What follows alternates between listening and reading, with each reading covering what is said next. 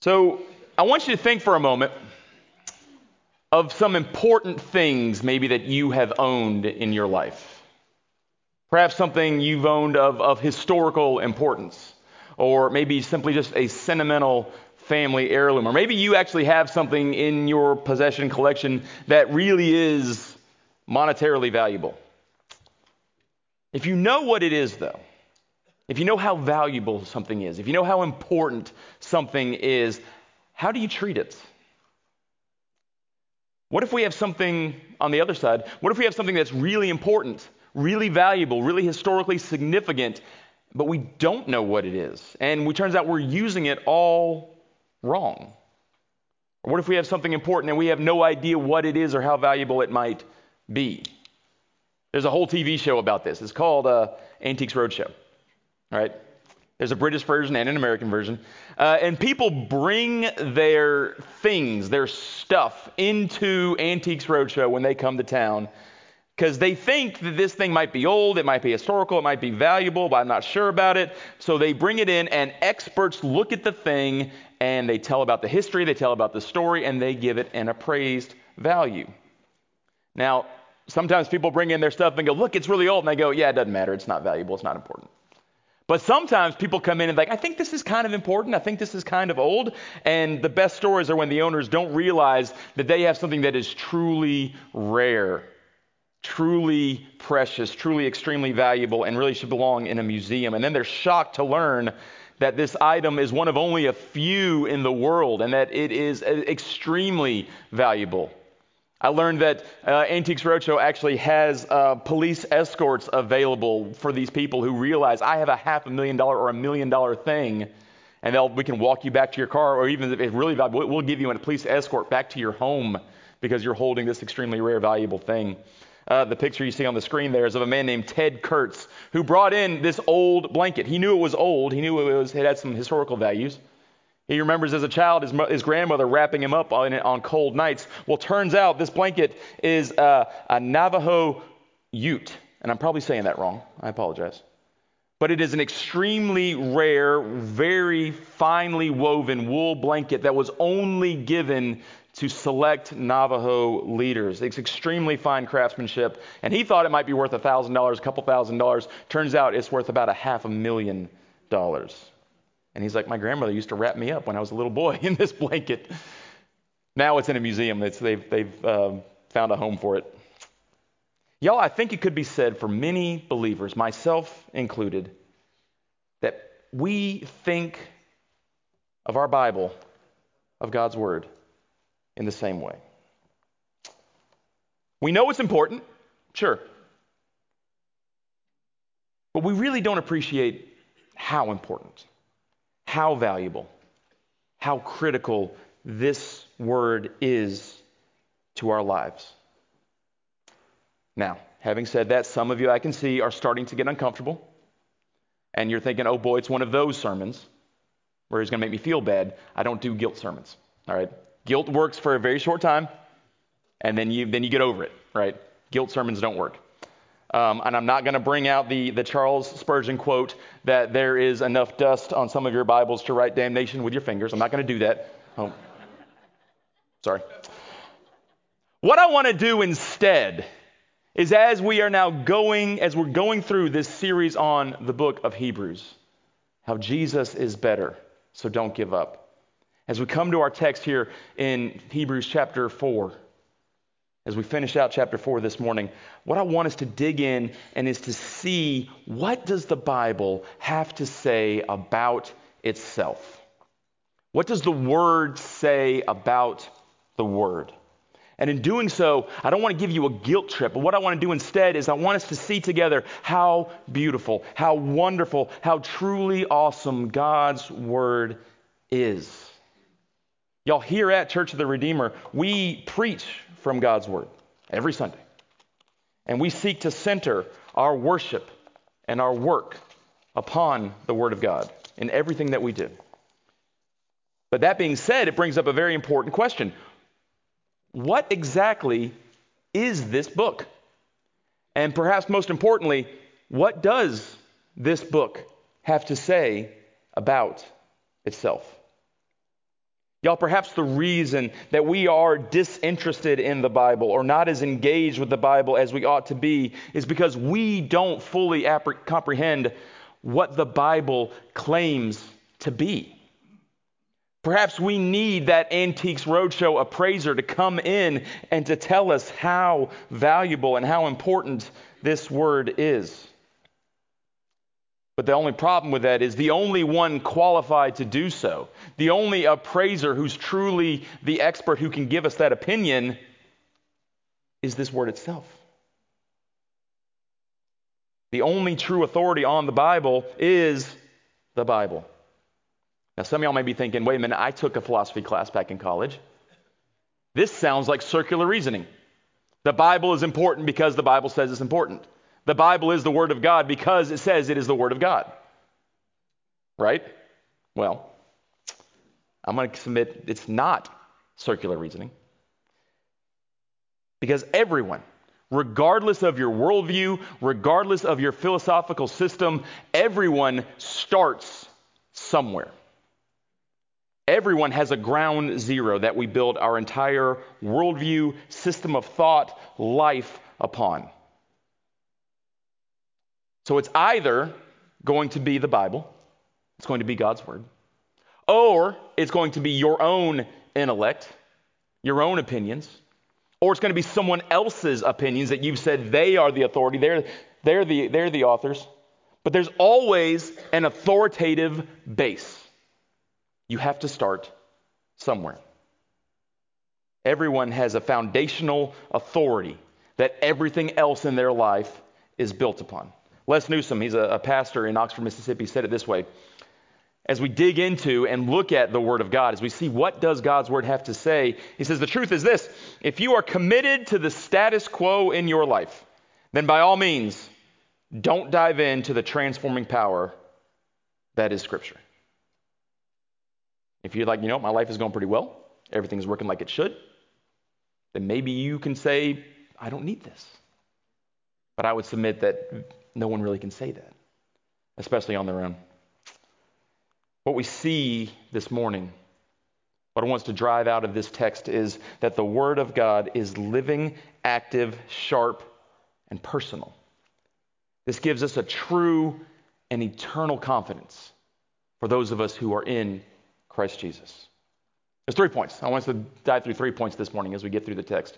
And I'll give you a fair warning, they are not equal in length. The first point is much longer.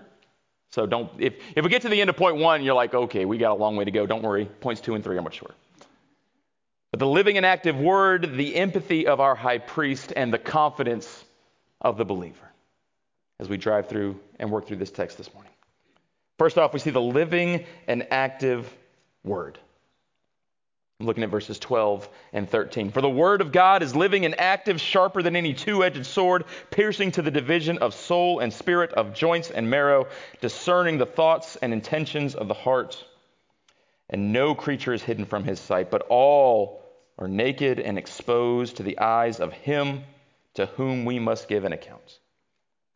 The first thing that we must know about the Word of God, the first thing we must know about the Bible, is that it is no ordinary book. Every other book in existence, even the very best of books, come from the mind of an individual or a group of people, written down, and that's it. There, of course, can be beauty and truth in such books that last well beyond the author, that transcend culture and time and language to a point, that inspire to a point. But in the end, they're all limited. In the end, either the author is dead or the author is on the other side of the world. They're not there with you. But Hebrews here is saying something very different about the Bible. We see that the Bible is living and active.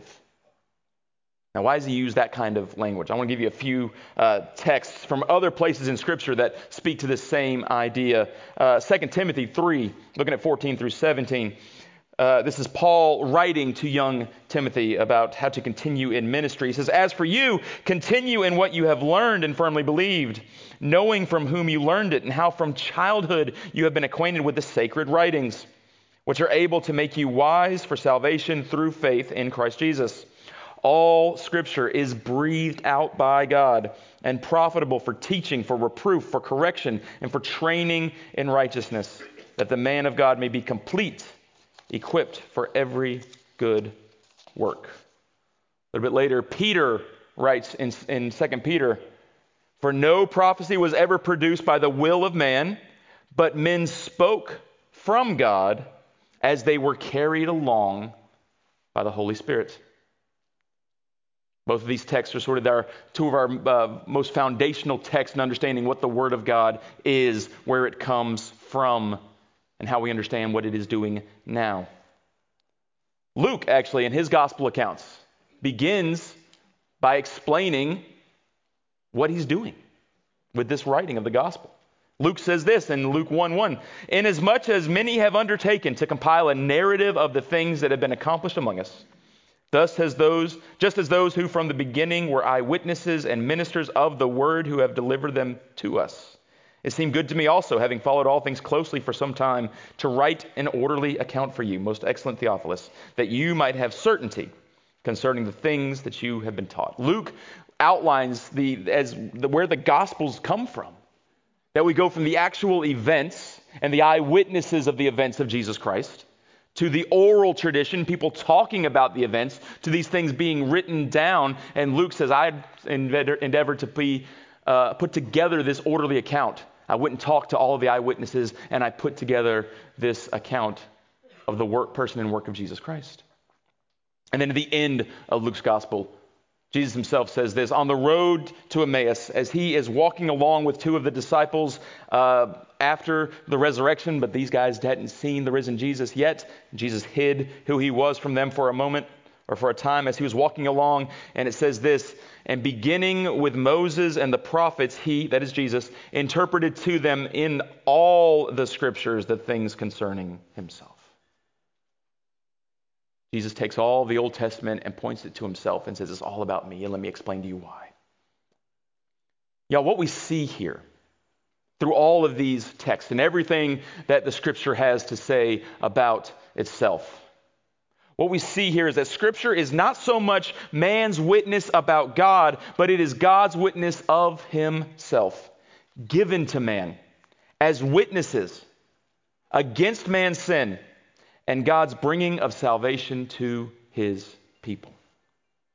So as we consider the Scripture, we need to hold that the Bible is both God's Word.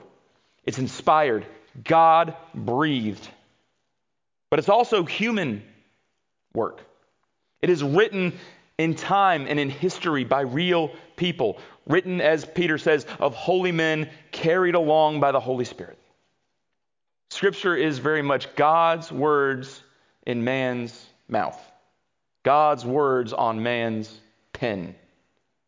Y'all, we didn't get the Scriptures just dropped out of the sky. Other religions, claim that their holy book was found buried in the backyard, or that God only spoke to this one individual when he was off by himself. But what we see in the Scriptures, what we see in the Bible, is a collection that was over 1,500 years in the making, written by some 40 men in 3 languages on 3 continents, yet compiled together creates one cohesive, coherent narrative. God's story of creation, redemption, and restoration. A proper understanding of this idea of inspiration, that these are God's words breathed out by God, is the bringing together the primacy of God's words, but also acknowledging this human instrument, this human activity. We see God is sovereign over his word, not just the scriptures that we read, but in how these scriptures were delivered to us. God was sovereign over every bit of it. Sovereign in the raising up of men to be able to be delivered the word. The end product now is entirely a product of the Holy Spirit. There is the truth of human influence and impact. We have, again, some 40 different authors. When Moses wrote like Moses. When David wrote, when he's writing the Psalms, he's writing like David. When Matthew and Mark and Luke and John are writing, they write in their own style, with their own voice, with their own vocabulary. When Paul writes, he writes like Paul. And we even see, when we have same writing from the same person over time, we see even how they're able to grow and develop as a writer, as we do with Peter, for example, or with Isaiah. What we see is that people did not become ancient word processors and just kind of go into a trance and just start writing stuff down and then look at it and go, oh, well, I wrote something, okay.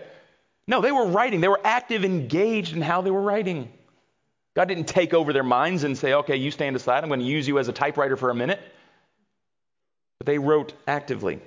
There's a fancy theological term from this. If you want to impress somebody, you can tell them this. It is plenary verbal inspiration. Plenary verbal inspiration. It's the full inspiration of the totality of Scripture. Every word in the Bible is inspired, but God used human agents over time and place and history to accomplish this. So as we think about and talk about this word that is fully inspired, there's this one image that we see in our text this morning, and we see other places in Scripture too. The image that Scripture is sharper than any two-edged sword. This image of a sword for God's word is used several times again in Scripture. We see it in a couple places here. We see it as part of the armor of God in Ephesians chapter 6, verses 13 through 17. It says, therefore, take up the whole armor of God, that you may be able to withstand in the evil day, and having done all, to stand firm.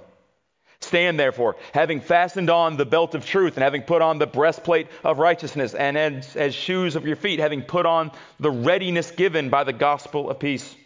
In all circumstances, take up the shield of faith, which you can extinguish all the flaming darts of the evil one, and take the helmet of salvation, and then this last part of it, and the sword of the Spirit, which is the word of God. And then later on in Scripture, in Revelation, we get this imagery from Revelation chapter 1, this picture of Jesus himself. Revelation 1:16, in his right hand he held 7 stars, and from his mouth came a sharp two-edged sword, and his face was like the sun shining in full strength. Beautiful picture. Let me take you behind the scenes a little bit in my own process. Sermon preparation behind the scenes, just for a moment here, okay? This is where my study of this got interesting over the past couple of weeks. At first, when Adam is the one who comes up with our sermon series, and he lays out the text and says and gives us assignments and all, who's preaching what. And I saw my text. I saw Hebrews 4:12 through 16. And if you look in your Bibles, you'll notice, at least my Bible says, well, there's a heading right in the middle of that. One of those subtext headings, subtitles, Jesus the Great High Priest. And I was like, do I have 2 sermons? Am I going to try to mash together like 2 mini sermons? I got one sermon on 12 through 13 and one sermon on 14 through 16. If so, okay, we'll make it work. I'll find a connection or something. But the more I dug in, the more I studied, I was like, I don't think that's what's going on. And I think actually that heading is misleading. And just so y'all know, chapters and verses, very helpful, very useful, not inspired Scripture. You can take them out and the Bible is still just as much the Bible. They're useful and they're helpful. They're good in so many ways, but they're not inspired Scripture, right? These subtitles, these headings and texts that we see here are not inspired Scripture. They are put in by the translators to try and help us in trying to outline and flow through as we read Scripture. So sometimes they can get in the way. Remember though, yeah. So as I'm thinking about this, I'm going, okay, talking about swords. And then we're talking about Jesus the high priest. And I was reading commentaries and I was reading through. And I came to the thought, like, I don't know much about swords. I don't know much about swords. And I would dare say very few people, if any, in here really know much about swords. Right? Not like they would have 2,000 years ago. I dare say, and if you can correct me on this, please, I want to talk to you. I dare say no one in here has ever been in a sword fight. And I'm not talking about like Olympic fencing. I'm talking about a real sword fight for your life, right?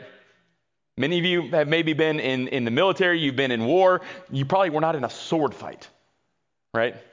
So any knowledge of swords we have is either like collectible, like I know all the swords of Middle-earth or something like that, or I know the swords of history throughout different cultures. I know like the Scottish claymore, the really big, William Wallace sword, the Japanese katana, or the Roman gladius. This short two-edged sword of the Roman Empire, of the Roman legion. Now, most commentaries that I read on both Hebrews 4:12 and on Ephesians 6, the armor of God, they go to this image, the Roman gladius, the double-bladed short sword used by the Roman legion, and for good reason. It was common during the day when both of these texts were written. They're highly effective in close quarters combat, useful in the tight Roman formations that the legions would use. They can penetrate through most armor that they would come against. So this makes some sense. You can see why. Okay, if you read talking about the sharper than any two-edged sword, the sword of the Spirit there in Ephesians 6, this makes sense, right? This is what Michael Kruger does in his great commentary on Hebrews for You, that is available out on our resource station. Highly recommend it. But, this is again, we're still behind the scenes, right? But, is this the image that we should be using in our minds right now? In preaching to or in writing to this original audience of Jewish believers. Remember, Hebrews was written to believers, but it was written to believers of Jewish heritage, of Jewish descent. Jews who accepted and claimed Christ. In writing to this Jewish audience, is the weapon of the occupying invaders the best imagery to use? Is that the imagery that the author of Hebrews would have gone to? George Grant is a retired pastor in Franklin, Tennessee, and he suggests that the better and more likely image, especially to the Hebrews, is of the Old Testament high priest. That the armor of God is not a picture of the Roman soldier with his Fuller Brush hat and the full Roman garb, but the image is actually much more from the Old Testament. Exodus 28, the outfit and garb of the high priest. In which case, this double-edged sword is not a sword that a soldier would hold in battle, but is the blade that the high priest would hold in making the sacrifice on the Day of Atonement. It's the sacrificial blade. And actually, if you really want to dive in deep and do the nerd study stuff with me, I can explain that there's some Greek and Hebrew that actually points to that direction too. It's the same word used for both a short battle sword and a long knife. This sacrificial knife used to make the sacrifice in the temple. And with that understanding, that maybe this is the imagery that the writer of Hebrews is getting to. Not picturing a physical weapon of war, but picturing the spiritual weapon of a very real physical sense. The sacrificial blade is a much more logical connection to get us from verses 12 and 13 to verses 14 through 16. That the living and active Word is the Word made flesh and dwelt among us to do his high priestly work. Once again, we see in Hebrews, Jesus is both sides of the sacrifice. He is the priest who offers the atoning sacrifice, and he is the very sacrifice itself, offered for our atonement, offered for our propitiation. The Word is the sword and the knife, and the Word is made flesh to dwell among us, to go to the cross. The imagery of Hebrews 4 in describing the living and active Word of God as a sword is again not of a battlefield cutting into an enemy, but as the blade in the hands of the high priest cutting deep into the sacrifice, cutting to the very core of us and laying us bare before God and also before ourselves if we have the eyes to see it. Indeed, we see that the Word of God opens us up, cuts us to the very deepest parts of us, revealing our sin. It reveals how severe our situation really is. It reveals that we indeed are sinners who have broken God's law. It reveals that we are rebels. We have rebelled against the King of the universe. We have committed high treason against the King of the universe. We have done the very thing He told us not to do, and we have not done the very things He has told us to do. And we are in bad shape because of that. We are in desperate shape, and we cannot save ourselves. And y'all, if this passage ended on verse 13, we would have no hope. If the text ended with the Word of God is living and active, it is sharp, it pierces, it divides, it gets to the very core of who you are. And it will lay bare, leave you naked and exposed to the eyes of Him to whom we must give account. There is no hiding before this judge. If we read 13 and said amen, we'd walk out with, what hope do we have? Other than I am fully exposed and all my wrongdoings, all my sin, all my mess is poured out before the judge, the King of the universe, the creator of all things. And I have no answer. I have nothing to say in my defense. There is no defense I can offer. But thankfully the text doesn't end at 13. We see that the living and active Word of God that it's talking about here is it doesn't just leave us in the hopelessness. It doesn't just leave us with the problem, which we do need to get. We need to understand the problem, but it doesn't leave us there. It carries on, and it gives us hope. And it gives us hope not in an abstract concept, not hope that, if you do the right things, if you go on the right quest, if you accomplish enough, then maybe, just maybe, you might be okay at the end. But no, it gives us true and sure hope. Sure and true hope. Not an idea, not in a concept, but in a person. In the one Jesus Christ. That's what John is talking about. That's how John opens his gospel. In John 1, in the beginning was the Word, and the Word was with God, and the Word was God. He was in the beginning with God. Jesus. And then in verse 14, this is the hope. John 1:14, this is the hope. John 1:14 is this is what Christmas is all about. As we go into Advent next week, this is what we are celebrating throughout Advent season. The Word became flesh and dwelt among us. And we have seen His glory. Glory as of the only Son from the Father, full of grace and truth. This is our hope. And this is where we get to point to the empathy of our high priest. We are once again picking up on this high priestly role of Jesus in the book of Hebrews. We began this theme back in Hebrews 2, verses 14 through 18. But now here in Hebrews 4, the author expands and brings out a couple of critical points. One is that Jesus, as our great high priest, has passed through the heavens. Y'all, the high priests of Leviticus 16 made an earthly sacrifice in an earthly temple, even if going to the earthly Holy of Holies.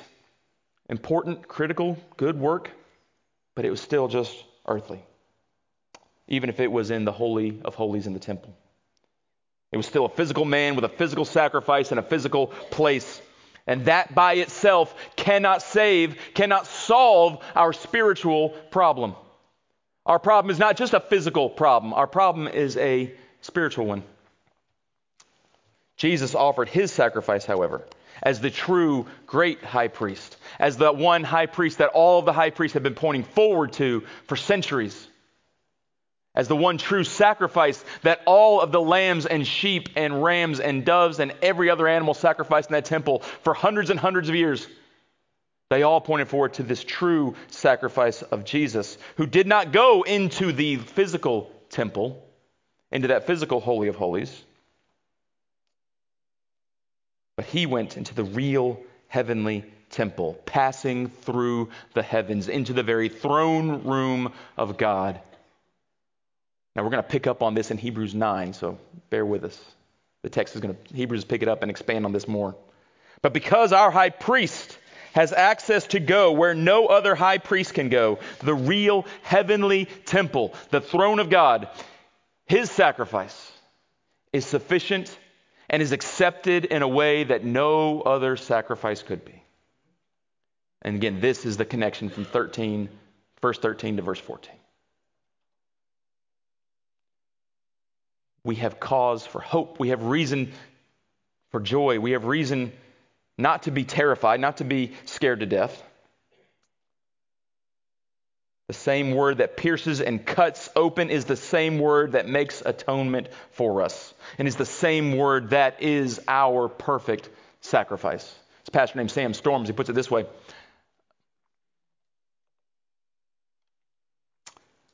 He says, no, don't be afraid. You must remember that Jesus is your high priest. He is the Son of God, and he has passed through the heavens and has taken his seat at the right hand of God, there to intercede on your behalf. He is your advocate. He is your defense attorney. He is your eternal friend. Because Jesus is our great high priest, we have all the more reason to firmly hold to the confession of faith that we have in him. We've already encountered urgent warning and appeal in Hebrews 3, verse 6 and verse 14 in particular, where we spoke of holding fast to our confidence firm to the end. Now we're given the reason for it. The reason for hope. Once again, the reason to not give up is that Jesus is better. He is the better sacrifice. He is the better expression of the Word of God, of the truth of God. He is our high priest. And he is our high priest who has been through what we have been through. He has been through what we are going through. He's not a disconnected God who is too transcendent to be bothered by our concerns or by our struggles.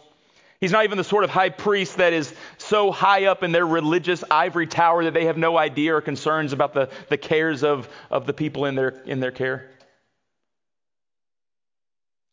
Our high priest can be counted on to understand the deepest struggles that we go through, the temptations that we go through, the struggles, the pain, having been tempted just like you and just like me. He can sympathize with us in our struggles, empathize with us, because he's been through the exact thing. He knows what you are facing. He knows what you have faced. He knows what you've gone through. He knows what you are going to go through. There's no experience you can have that you can say, well, Jesus doesn't know about this. Because he does. Jesus, our high priest, however, is not like the other high priests of the Old Testament. He's not like Aaron and his children following him, who themselves were sinners and had to offer their own sacrifice on their own behalf first before offering the atoning sacrifice on behalf of the people.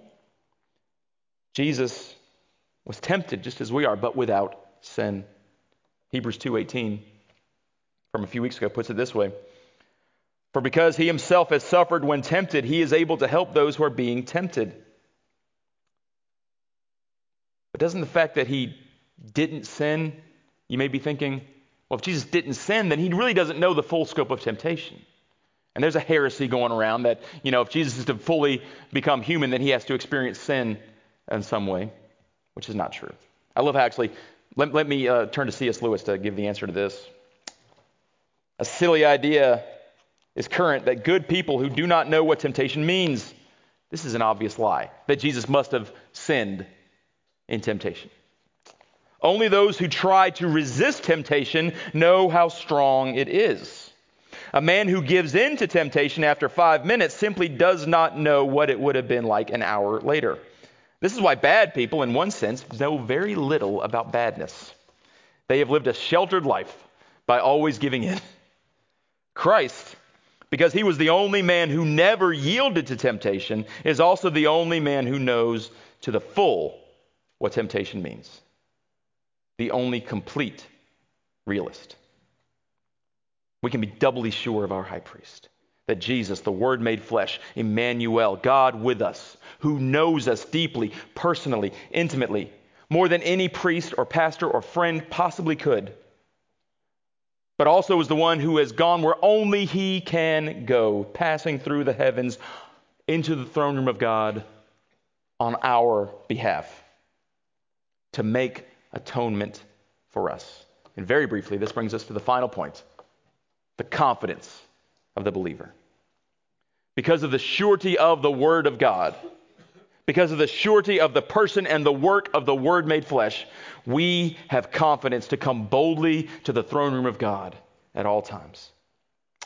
When I first moved to Charlotte, I had a friend who worked for NASCAR in the high ups. And for the All-Star race one year, he got me a hot pass. I don't know if you know anything about NASCAR, about racing, but he got me this pass, and it's called a hot pass. And it allowed me, when I was wearing this pass, into the All-Star race. And I could go literally anywhere I wanted to go in the track. The only place I couldn't go was over the wall, because you have to have a fire suit on to go over the wall with a pit crew. But I could go literally anywhere else. And I literally spent that entire race hanging out in the pit box of the number 18, hanging out with a guy named David Crowder, who was at his first NASCAR race, and I was explaining to him how all the races go. It was a really fun time. I never got to do that again. That was a one-time thing. But I kept, as I'm walking in, because I've been to many races, I know you get a ticket and you sit up there in the seats. I'm walking in, coming in early, and I'm going through the tunnel into the infield. And I keep expecting somebody's going to stop me because I don't belong here. I'm not an official. I'm not with a team. I'm not important. I don't belong here.